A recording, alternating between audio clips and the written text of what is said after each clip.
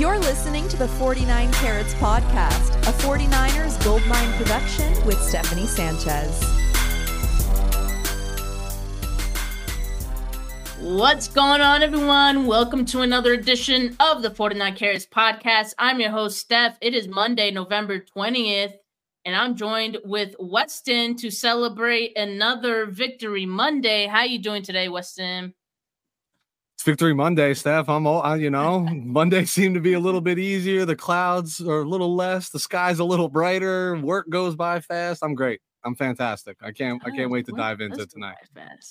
Yeah, I can't wait. I mean, it's always great when the 49ers win another one. It kind of seemed like this was a different type of win than maybe we had seen in the past with the 49ers. I only say that because it kind of felt like it was interesting at some points where like the game kind of felt too close. So I don't know if this was, maybe just them trying to get a taste of an ugly type of win. But again, a win is a win. I'm not complaining. I'm just saying, I'm just speaking the facts. And I think it was mostly in the first half because the 49ers were making just some, kind of, I don't want to say mistakes, but they were just doing things that kept the Bucs hanging around. And I pointed it out at halftime.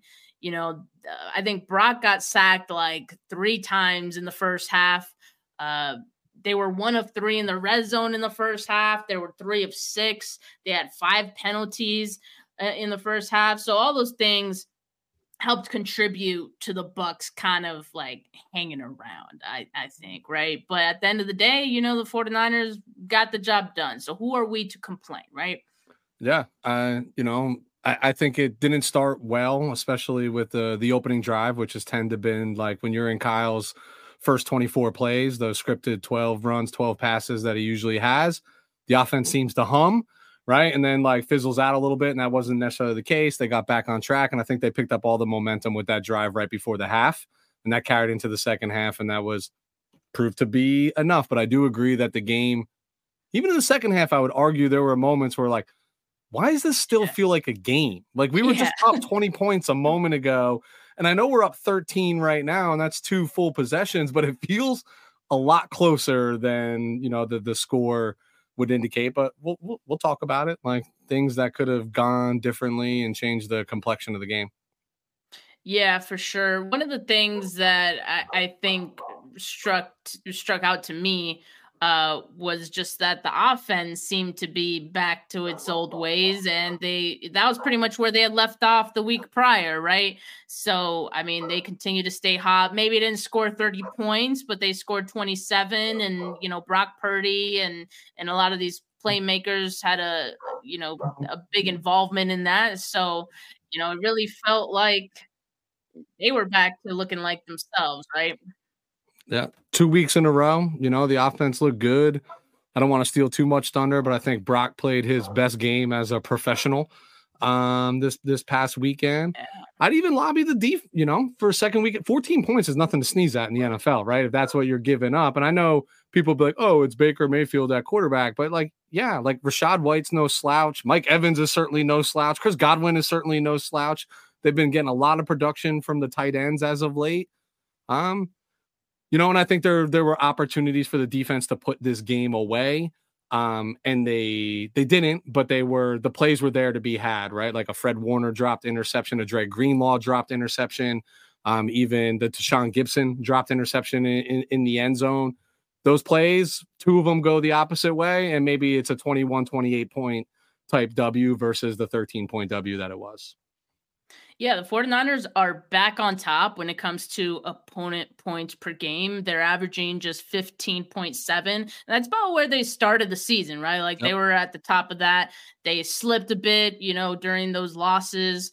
But they're back on top, which and the eye test certainly tells us the same for this defense. So it just kind of looks like they're getting back to form. And we talked about some of the things that they did that maybe contributed to the Bucs hanging around, but it almost felt like at the same time, I was just talking about this with the Ashley right before we went live, that it kind of felt like they know that if they're on their best game, no one can beat them. And the only person that can beat them is themselves. So if they're making their mistakes, they're really helping the other opponent, right? The team right across from them.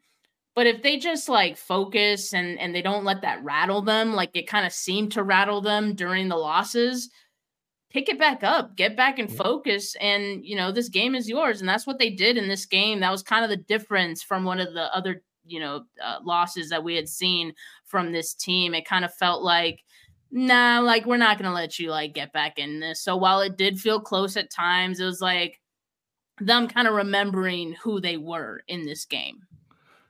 Yeah. I think these last two games, Jacksonville, Tampa Bay, I certainly expected the Jacksonville game to be a much closer competition. I didn't expect that the Bucs would give them a more difficult time than the Jaguars would, but these are the tune-up games coming out of the bye where you need to get hot, because you look at the stretch coming right now over the next, 4 or 5 games. This is it, right? This is the tell all. This is the peek behind the curtain as to what this team really is, as they're making a playoff push. And one thing that I think you talked about, Steph, that like finding their identity and doing what they do well, and when they're clicking on all cylinders, they're a really hard team to beat, right? They have to beat themselves versus the other team beating them. There's still like one piece missing for me since the losing started, and even returning to the winning ways. The run game just feels like struggle bus, right? And that's when they put people away, is when they can just grind out the fourth quarter, impose their will, take your desire to want to finish this game, out on their defense. And it's just, it's been lacking. And I think it's directly attributed to like the O-line just feels a little bit more deficient than potentially it was at the start of the season. But if they get that even resembling what it was in weeks 1 through 5, Whitbrock playing this way, the passing game humming, Kittle involved, I don't know what team in the NFL can actually stop them. I don't. I believe that. And I'm like the most critical and cynical of my team. And it's that run game. And that's the true identity of what they want to do. And that just has not been there as of late. I do hear you. Like it does. Certainly it's been better since the bye week and during those losses, because they didn't have Trent, because they didn't have Debo. But yeah, it hasn't been like, Christian McCaffrey breaking off like a 50-yard gain, right? Like we were seeing before. That's kind of been missing. I kind of wonder if part of that has to do with just the way that maybe opposing defenses have adjusted to, the 49ers run game as well. And I think a lot of the strategy for a lot of opposing teams is to force Brock Purdy to throw the football, right? Let's see what he can do. He threw some turnovers during those losses. Let's see if we can get him to do it again, kind of thing, right? So I think they're kind of just kind of forcing that game plan a little bit for the 49ers, but it hasn't been as bad as as it was during the losses. So you can hang your hat on that, but I'm just trying to pull up really quickly his efficiency. Yeah, so 3.7 yards per attempt yesterday for Christian McCaffrey. And I recall there was the 4th and 1 where they tried to convert on a McCaffrey run and they couldn't get it. That was weird, right? Can we talk about that play for a second? I was just going to say, like, the Bucs do have a good run defense, right? They have Vita Vea, run stuffer in the middle. That's kind of tough. So I don't know if that had anything to do with it. I think they have an underrated defensive line, and it starts with big old Vita in the middle, right? Yeah. Like, I mean, that man is an anchor. But more specifically on that 4th down, I might be in the minority here in this belief, but where we were, time remaining on the clock, what you're up, what that equates to, number of possessions, I understand you get the 1st down, you feel pretty confident you put that game away, but why are you not punting that ball? I just don't understand why you're not punting that and making them go the field twice. You got to, they need touchdowns, right? There's not a field goal to check. And now with a shortened clock, yes, you want to believe that you're confident enough that you're going to go get that yard, right? But at the end of the day, like, you don't. they got half the field to go. They can eat that up in 30, 35 seconds. And then the offense was stalling out a little bit there. So when they kick it back off to you, you go 3 and out. All of a sudden, this team's got the ball with 2.5 minutes left to go, and they're down 6. They're not even down 7, right? I understand, right? The confident fan, the confident coaches, and the confident players say, I want the ball in my hand. But like, if you step outside of that chasm for a moment, it's like, just punt the ball. Don't get cute there. Just punt the ball. Make them have to go 80 yards twice, right? Like to win. That's just my belief. Like, I think you got to punt the ball there. Yeah. I mean, do you think it was Christian, like, really making a case for himself to Kyle? Yeah, like, totally. I kind of feel like Christian has a way with Kyle a little bit. Like, he kind of asked to do anything. Like, I don't think he had to ask to try to get the record at the end of last week's game. But, I do think that he keeps him out there a lot, and I think a lot of that has to do with because Christian wants to be out there. Like, totally. You could see him when they pan to him on the sideline when he's not out there. He's like, he looks angry. So I don't know if that's kind of the case, and maybe Kyle wanted to give him that shot, but I don't know. Hopefully we see the run game, look a little bit better in these coming weeks, and certainly against the Seahawks, because I don't think the Seahawks have as great of a defense when it comes to defending the run. No, I mean, Bobby Wagner can still play, but he's aging, right? Yeah, you brought in Leonard Williams, I know, but they're still, I fear them more when the ball's in the air. I think they're opportunistic in the secondary, and they got some playmakers there. But this is one of those games on a short week. Like, there's no better winning formula on a Thursday night football game, division game, rivalry game, than running the football and running it well and just beating them up when your body's on short recovery, short rest. And I agree with you. I'm sure McCaffrey was on the sideline lobbying, like, we're going, or like in that whatever, like lobbying for this. It reminds me of like the Cowboys Niners game from 21 where Debo, right? You've seen all those clips. Debo, Kyle. And he's like, in there, we're going to put them. And you want that swagger, but the job as the head coach every once in a while is to protect the player from themselves. Like, that's still your job, It's in the description. So I might be in the minority, but I just think what were we looking at? 3.5 minutes, almost 4 minutes left in the game. Just punt the ball. Don't get cute there. Just punt the ball, my opinion. Yeah, I agree. There was no reason for that. So yeah, hopefully Kyle maybe learned his lesson from that. But we got one more thing that I wanted to talk about before we get into the candidates for 49K player of the week.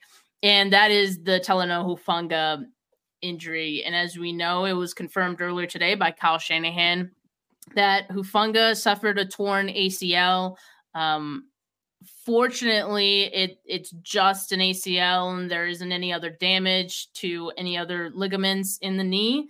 But that's a tough blow, obviously, not just for Hufanga, but for, the 49ers. And it's unfortunate. Next year, he's going to be playing for a contract, right? So I know it's a long time from now looking ahead, but, just hope that Hufanga has a great recovery and can come back stronger from it. But as far as the implications that it has for this season, I mean, we're talking about how tough the schedule is about to get for the 49ers, right? And not having Hufanga as part of that, this could be a different look for the defense in these next, few games. We're going to find out what it looks like with Jair Brown. Jair Brown had a pretty strong finish. I'm sure we'll talk more extensively about that in a bit, but what are you feeling about Talanoa Hufanga injury and how, as a whole, like, it impacts this defense?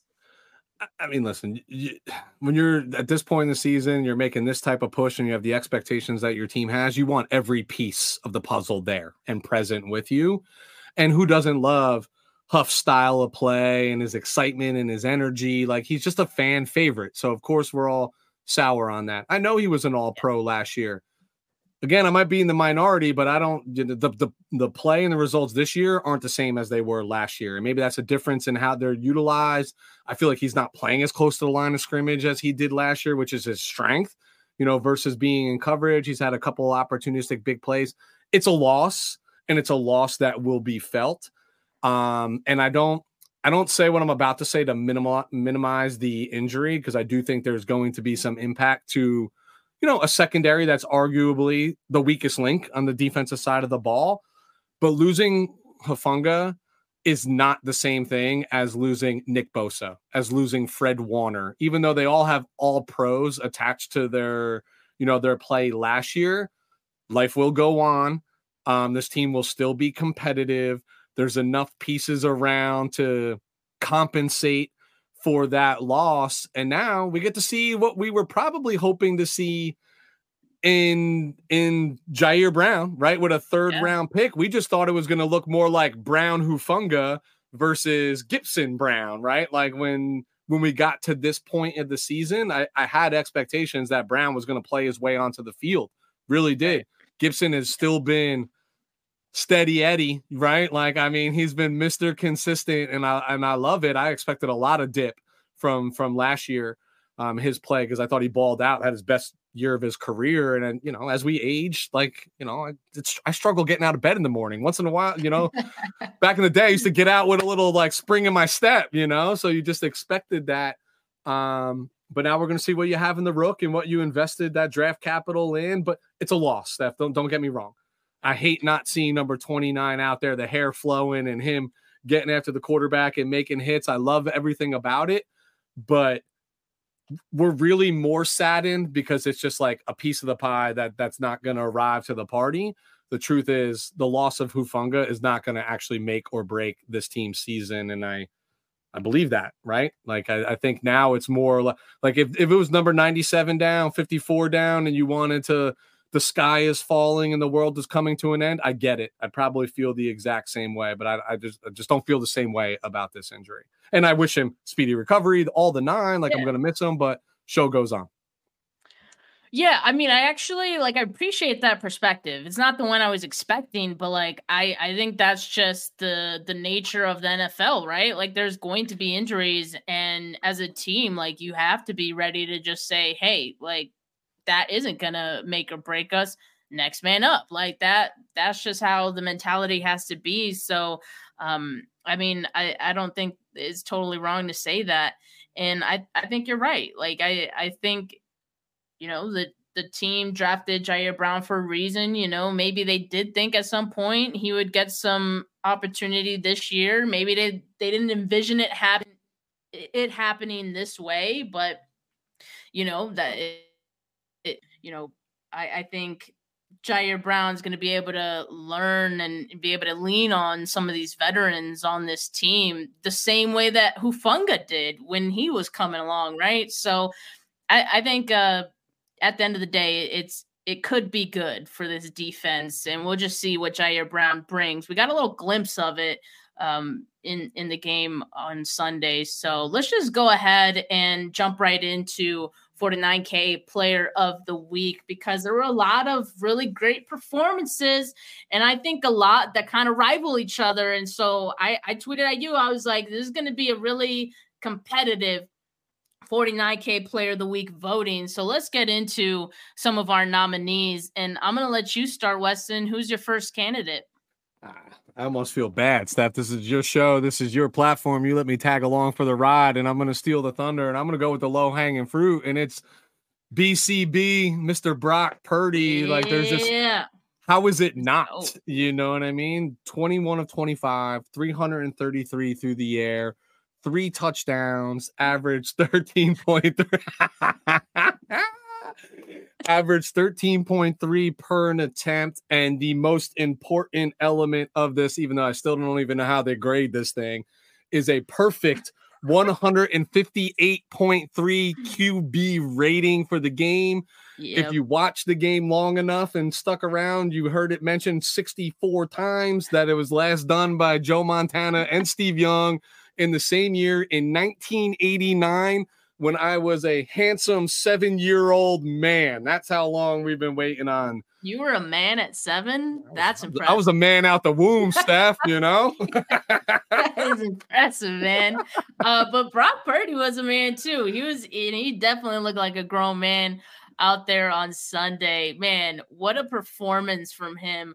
I mean, I think every week you say to yourself, is this Brock Purdy's best performance? Like, is this his best game? Was that his best throw? I mean, certainly that 76-yard touchdown to Brandon Ayuk is up there with them. And that one traveled, I think, Andrew Pasquini, the homie, he So calculated the air yards. He said it was 52 air yards to Brandon Ayuk. And so for all the people who say like he can't throw downfield, all these things, that was a beautiful ball, and it was a dot. It was right where it needed to be.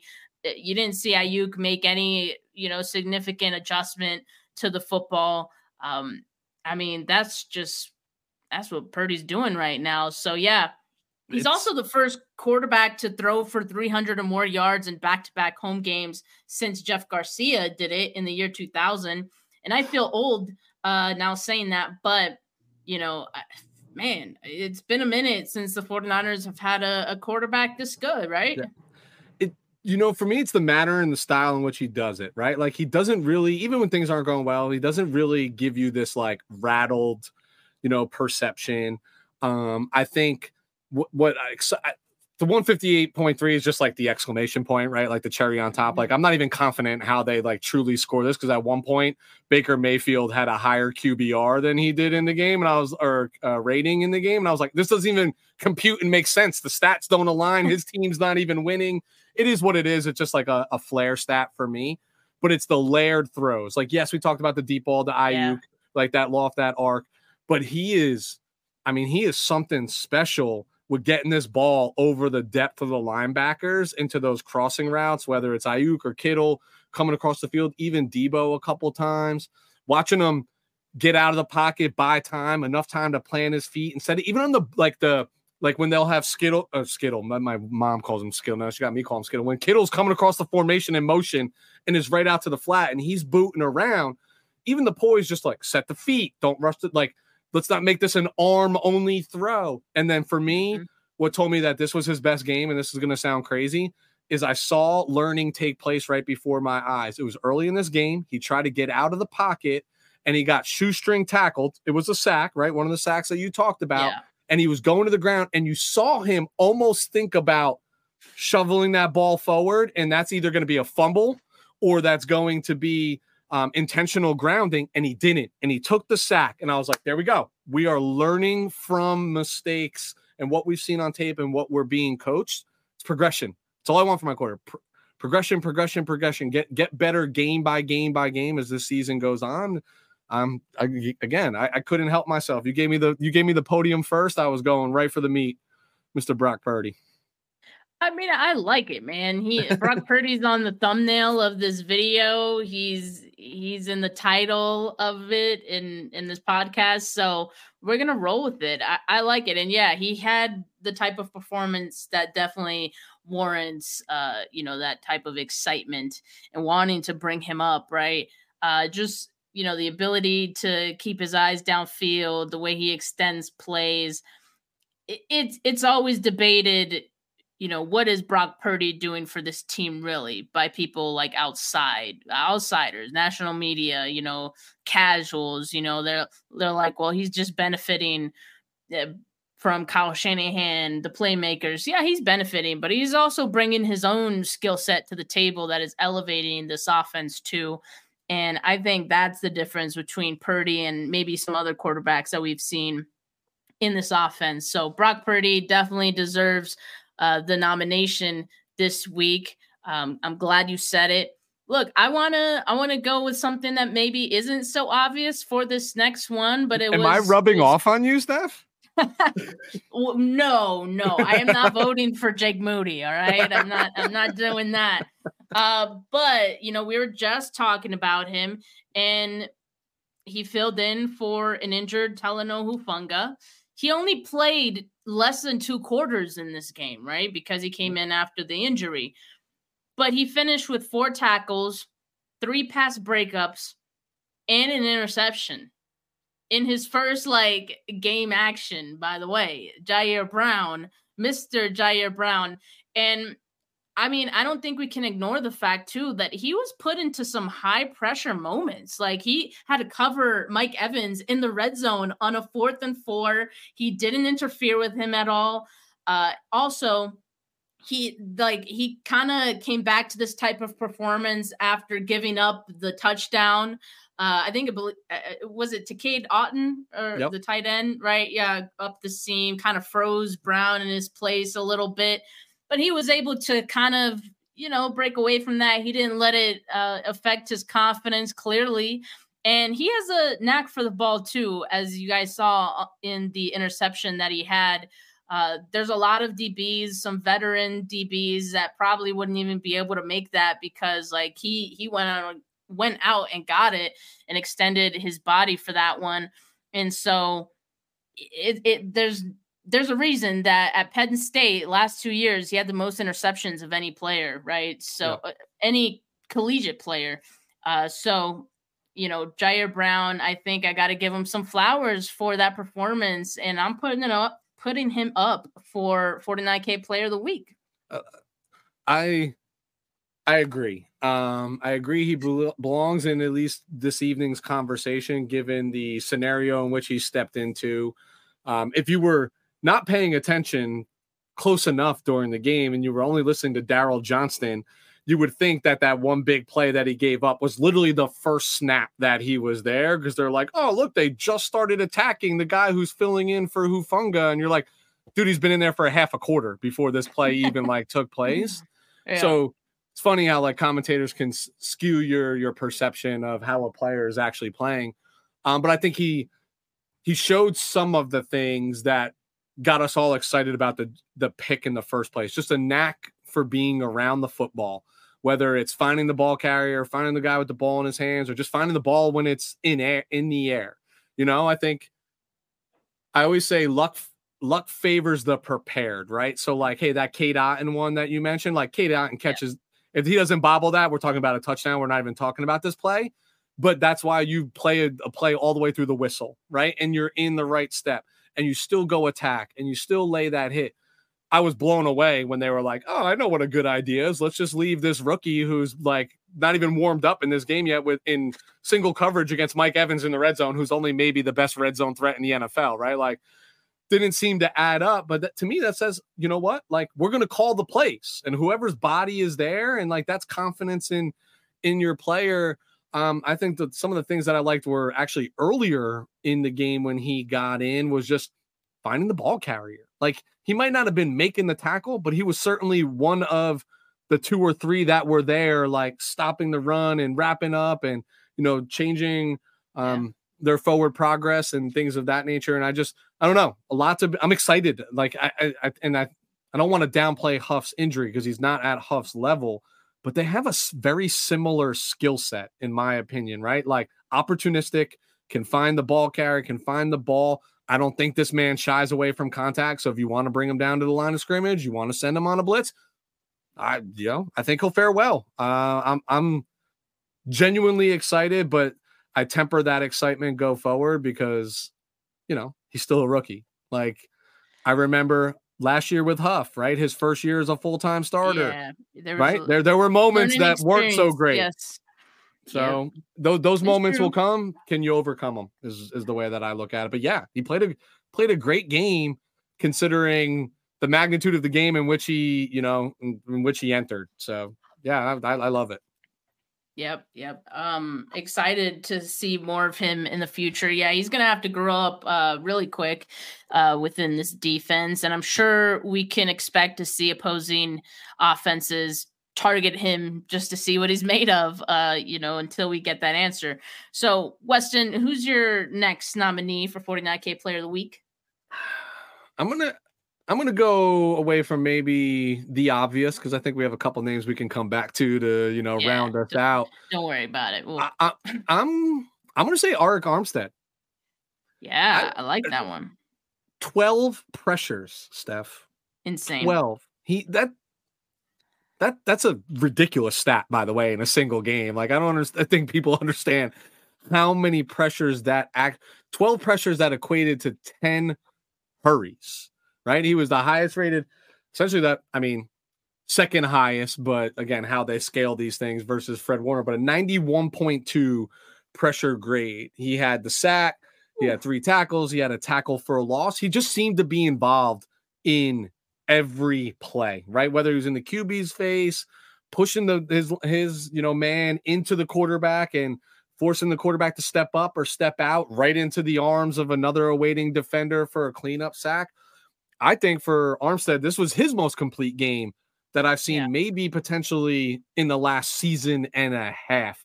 To me, I watched the game again this morning really early. I was up. I couldn't sleep, and I put it back on replay, and I was like, damn, 91 is just like jumping off at me. Like, I feel like I see him and only him on the field right now. I just thought he played a hell of a football game. And that's crazy because I feel like the Bucs, they kind of have a pretty decent offensive line. So for Eric Armstead to be doing that too, even more impressive. Did you mention his sack as well? He had a sack too. Yeah, I said the one sack. Yeah. Okay. My bad. Going back to the pressures, 12 in a game. His previous best for pressures and hurries in a game was in week 1 of 2021 against the Lions. He had 9 pressures and 8 hurries. This game, he had 12 and 10. Like, even that, like, he beat his previous best by a significant amount.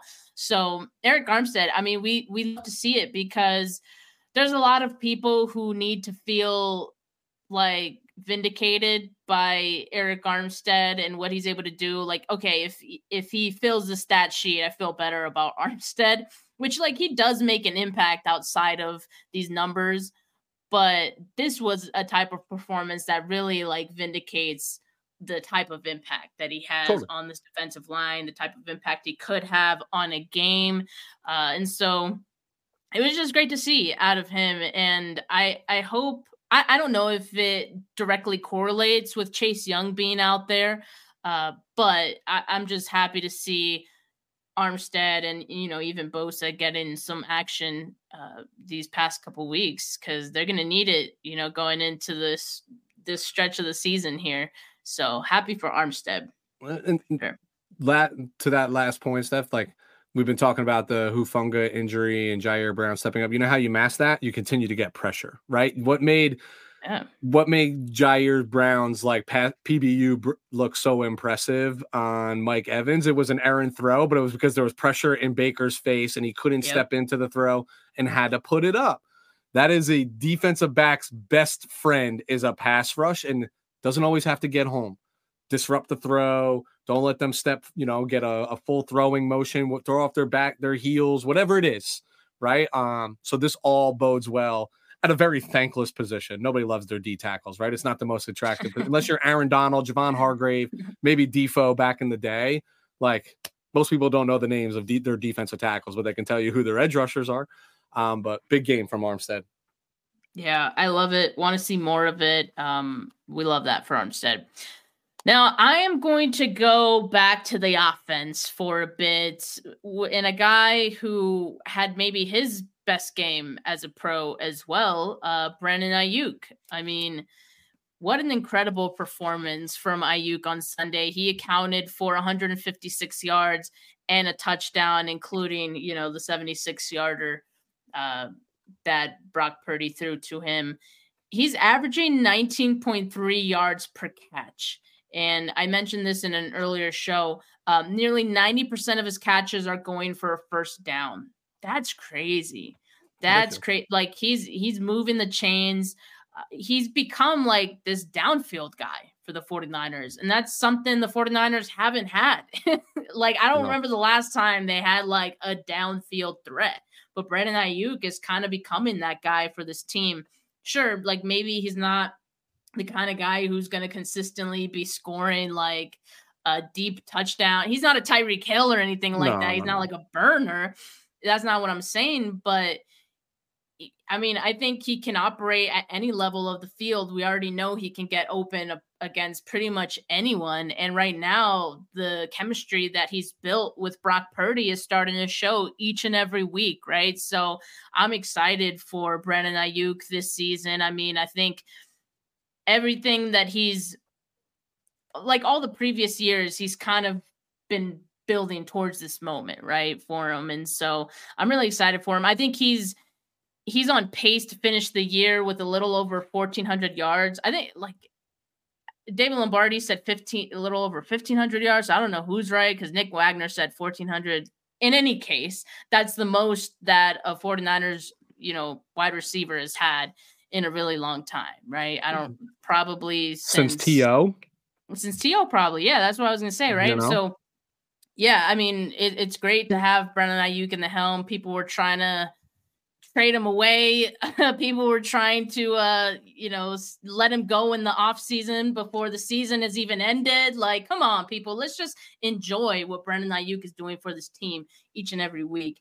And if it's putting up over 150 yards, I think we could safely say he's going to be a 49K Player of the Week candidate many, many more weeks for this show. But for week 11, I have him on here. I mean, just a hell of a game. You mentioned 19 plus yards per reception on the year, 31 yards per reception yesterday. He's just always open.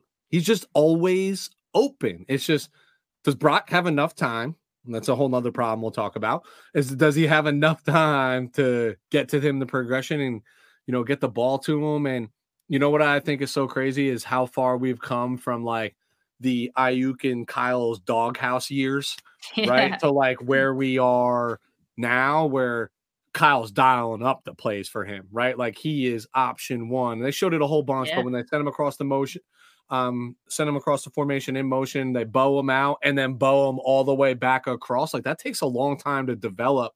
And if you can get that time, I mean, there's nobody around this guy. Like nobody. It's incredible how wide open he is at all times on the field. He's by far and away. And again, this is not a knock on number 19, but Brandon Ayuk is the best wide receiver on this football team. And it would be a drastic mistake to not do everything you can to re-sign him going into next season. Drastic mistake. Oh, I agree 100%. That's a whole nother topic, but I'm with you. Who's your next nominee here? I'm torn. I'll stay offense. Okay. 85. Yeah. George Kittle, 8 for 89 in the TD. Another one where you talk about his catches just seem to be like well-timed. The one that stands out to me might not have looked like much, but it was actually right before the Ayuk touchdown, right? Where you're back up against the goal line, and other ones where he comes across the formation, you quickly get it out to him. He just seems to be that guy. And I've talked about this before with you, Steph, and you've agreed, but the offense just looks different when 85 gets 5+ touches in a game. He's special with the ball in his hands. He's physical. They tend to go for first downs or big plays as well. And then we talk about what Brock's getting really good at, those layered throws, getting over. You start hitting Kittle, and he's another one you can hit over the middle of the field, but you start hitting him a little closer to the line of scrimmage on those things. What does it really actually do? Brings the linebackers closer to the line of scrimmage, and then that throw over top or in the second level just gets a little easier for your quarterback as well. To me, it's no shock that Kittle's had two of his best games these last 2 weeks, and look how the offense has looked, and look at the result of that game as well.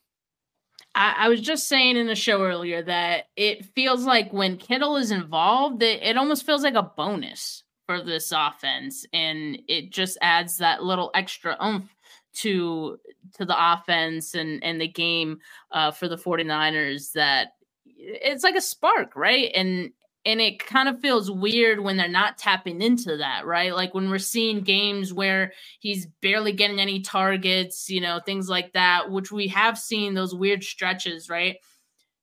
It's just odd, but when he gets back involved, it's like, there we go. The offense, it feels like it just hits like another level. And it's just another playmaker on this field that can make a big impact on the game. I mean, he had 8 catches, 89 yards, touchdown. It is nothing too major, but I mean, he's a chain mover as well. 5 of those catches went for a first down. And again, it just feels like a bonus having him involved. And I'm glad the 49ers were kind of forced to rediscover him when Debo was out, but they've kept him involved even when Debo's come back. And I love that, because it's just another guy that defenses have to account for. And again, that opens things up for other guys. So I kind of feel like, we're seeing a lot of Kittle lately. Maybe, in the coming weeks, maybe we see more Debo. I don't know. Like, because you never know. Like it takes sometimes a couple of games to set up someone else kind of exploding for some plays, right? And that's just how this offense works. This is the mastery of what is Kyle Shanahan or Andy Reid or all your top play callers in this league. They put things on tape and they put a large enough sample size that it's no secret that like the MVP talks around McCaffrey have slowed down and the production has not been the same as it was through the first 5 weeks because the tape is there and it says, oh, I'd rather number 13 beat me than number 23 beat me. There's going to be enough games where you're going to say, we got to take 85 out of the game. And then you forget about 19, right? Exactly. Like it's just the way that it goes. But that is like the benefit of having this embarrassment of riches, you know? It's like he's training defenses and defensive coordinators. He's hanging the carrot in front of them. And, little puppet master just pulling. Yeah, exactly. Strings, know? Like you joked about it, right? And everybody joked about it yesterday, like the whole Elijah Mitchell thing, right? Like it's just, you guys don't want him in there? No problem. I'm just going to run him. You know what I mean? Like, for a whole series. Yeah. And then next runs week in a row. It'll be Mason, right? Like it's just the way it's wild, but you can only do that when you have players at those positions, you know? Yeah, who you got? Absolutely. Is it okay? Yeah, I forgot. Kittle was your vote. I did have him in mind too, so glad we got that one out. This is my final one here, but it's a good one. And it was his birthday yesterday, and he had a great game. Fred Warner. Dude was on a tear, man. He had 12 tackles, a batted pass, a pass breakup, a hurry, a sack, 7 stops, only 20 yards allowed in his coverage. I mean, he was doing anything and everything. We already know Fred Warner does a whole lot for this team, but I feel like that stat line right there really just shows how many different facets of the defense he can contribute to. And I mean, it's just great to see out of the best linebacker in the game, right? Again, like we can do this maybe every week for Fred Warner. And so that he's definitely my vote. Well, not my vote, but one of my candidates for 49K Player of the Week. And the forced fumble. Sorry. And the forced fumble. Yeah, you're right. Man, how did I forget that?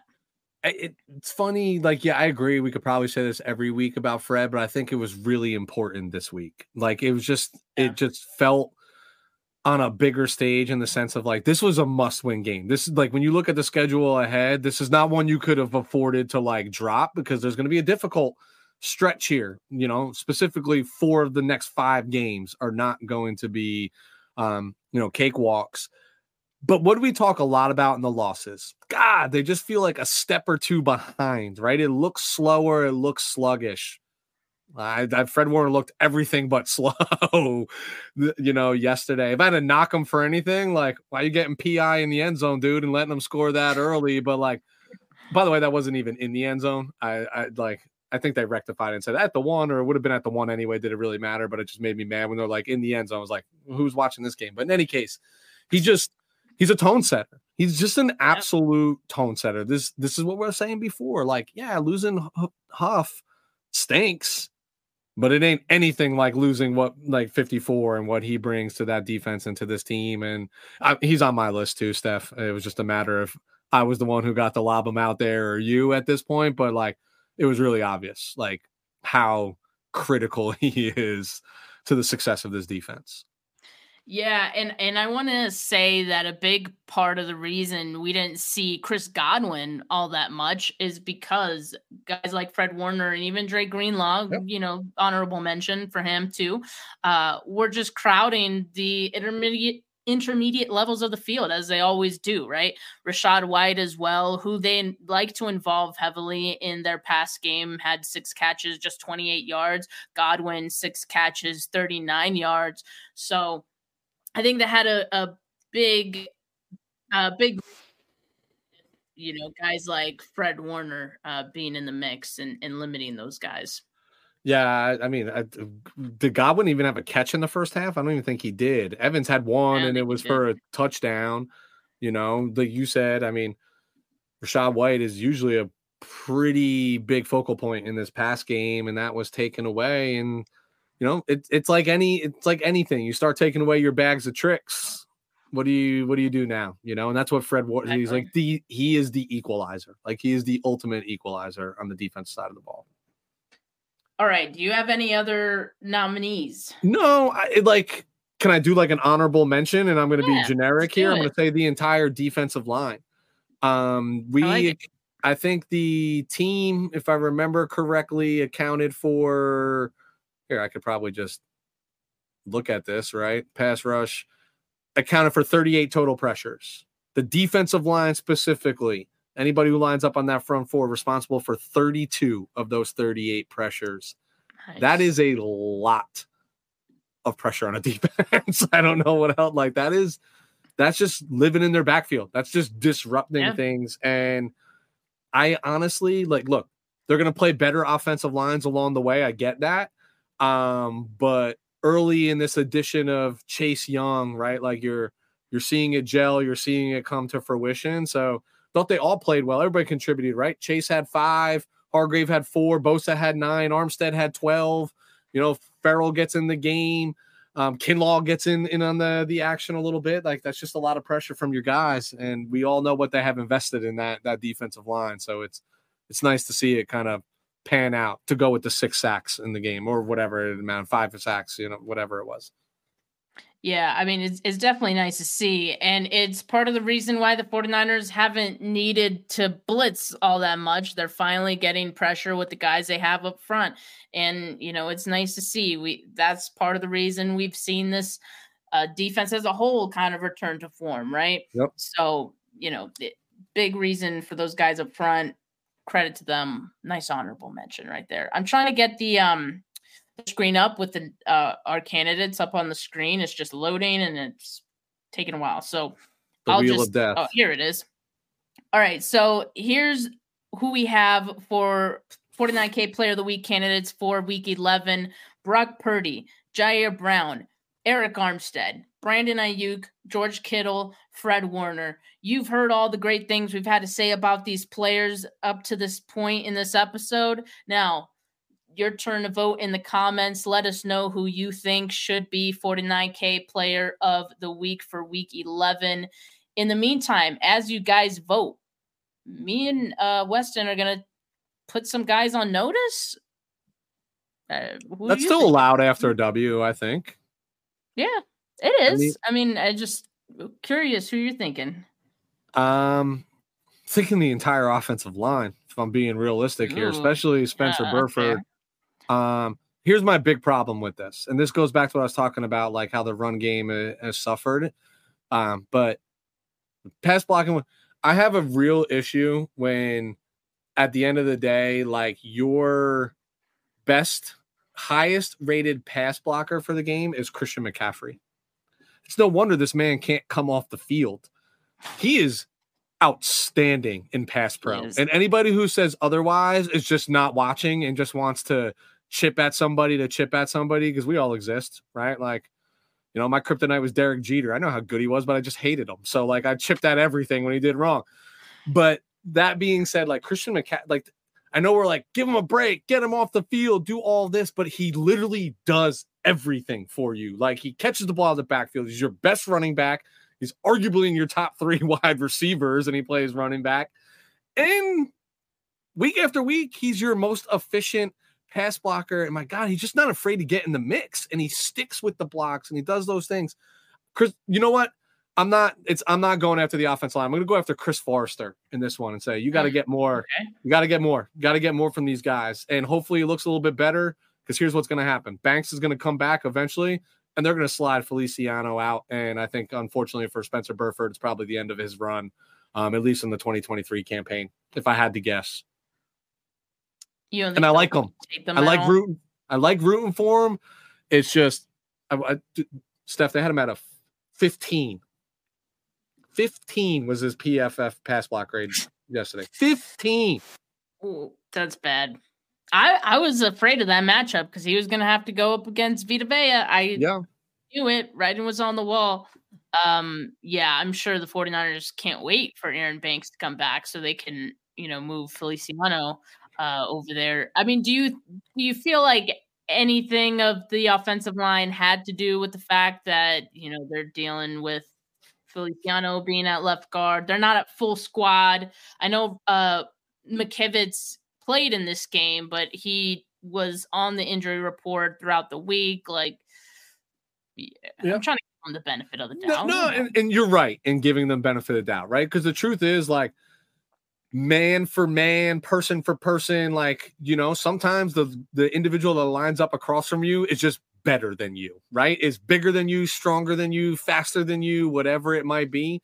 And you can only do what you can do. So I'm not going to ever knock anybody's effort, right? This is the NFL. Like, defenses get paid too, right? And they have good players as well, like a Vita Vea, who eats everybody alive.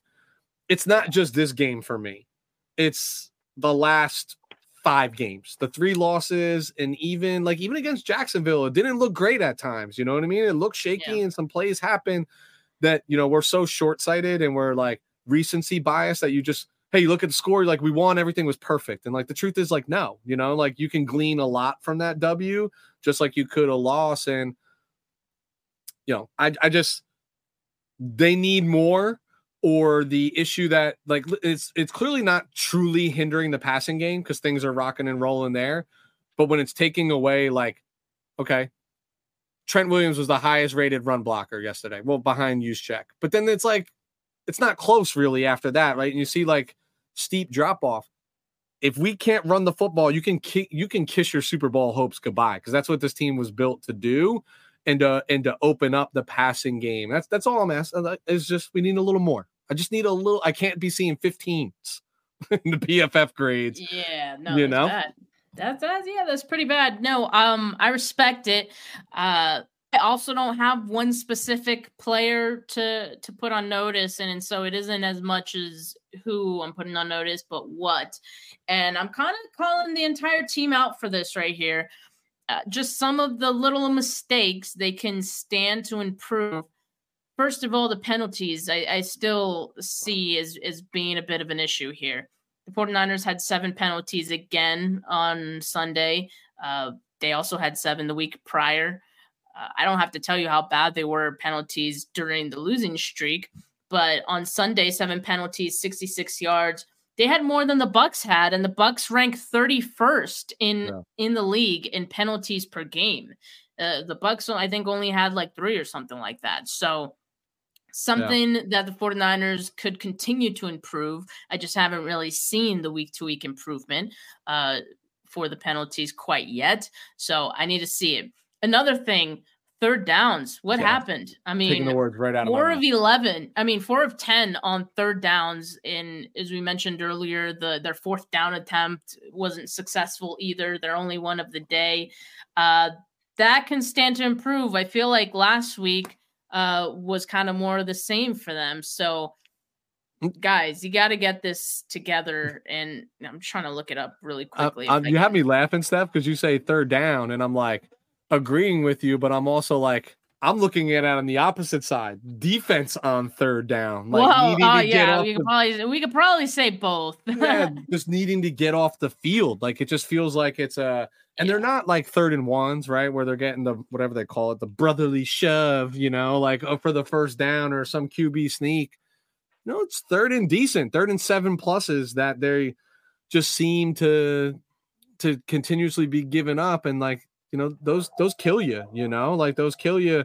You want to get off the field. You want to rest your defense. But I agree with you. Third downs on both sides of the ball need to be a little bit more efficient.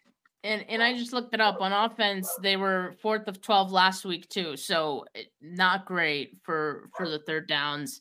And last week in the red zone, they were 1 of 4.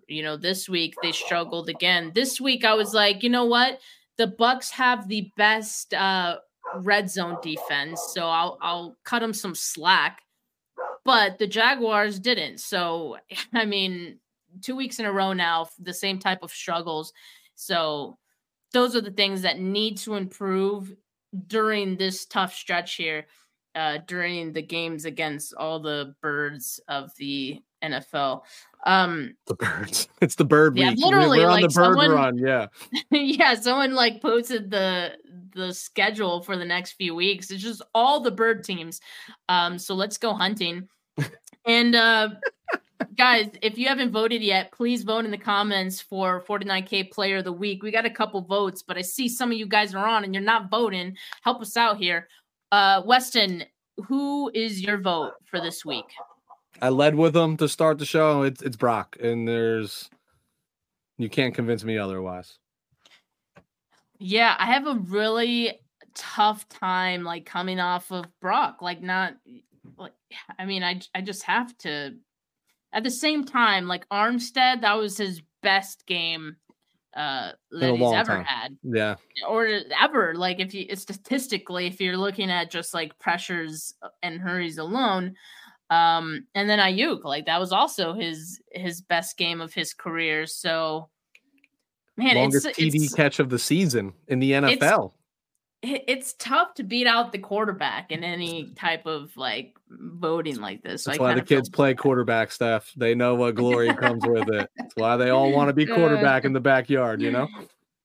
You know, I am gonna go with Purdy as well.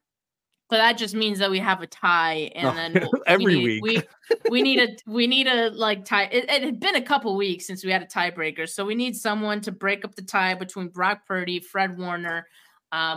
Someone in the comments, please save us. But you know, while I got a text from somebody who's not commenting, and they said Warner. They say Warner. Did they? Yeah. Are you just making something up? No, I'll show it to you if you want. It says Warner.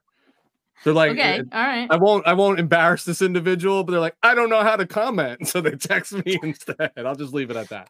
Okay. Well, that's precious. All right. So then Fred Warner is our 49K Player of the Week for Week 11. Then in that case, and I mean, he definitely did deserve it. That was.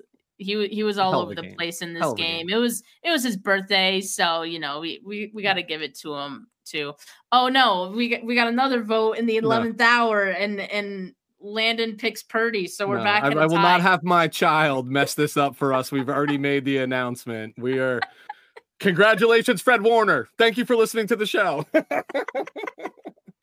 That's so funny. Hold on, my dad I think is trying to vote too.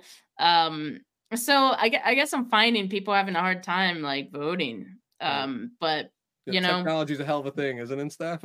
Yeah, I mean, I guess so. Maybe we'll blame YouTube, but you know, we appreciate all of you guys who help us vote every week and tune in every week. We love doing these shows. They're so much fun. It's always great to have you guys involved in the comments. Make sure you like this video. Make sure you subscribe to the channel if you have not yet, not just mine, but Weston's channel as well. We really appreciate it. Weston, why don't you plug your channel really quick? Let people know what else you got going on this week. Yeah, so we're Talking Football podcast. Some changes will come down the line, but that's where it is for now. And we're going to be talking a lot more 49er ball. You can catch me doing a little post-game, a little pre-game, what to expect, all that fun. But, you know, Steph, I can't agree with you more. I just love doing this show. Win or loss, I feel like we always have a lot of fun. We talk real ball, but sprinkle in our true selves in these conversations. So I really enjoy it. Yeah, as do I. And we have a big game coming up on Thursday, but me and Weston are going to continue to do the show on Monday. We're going to enjoy the nice break after Thanksgiving. And so we'll have a lot of time to think about our candidates for next week. Make sure you guys join us then.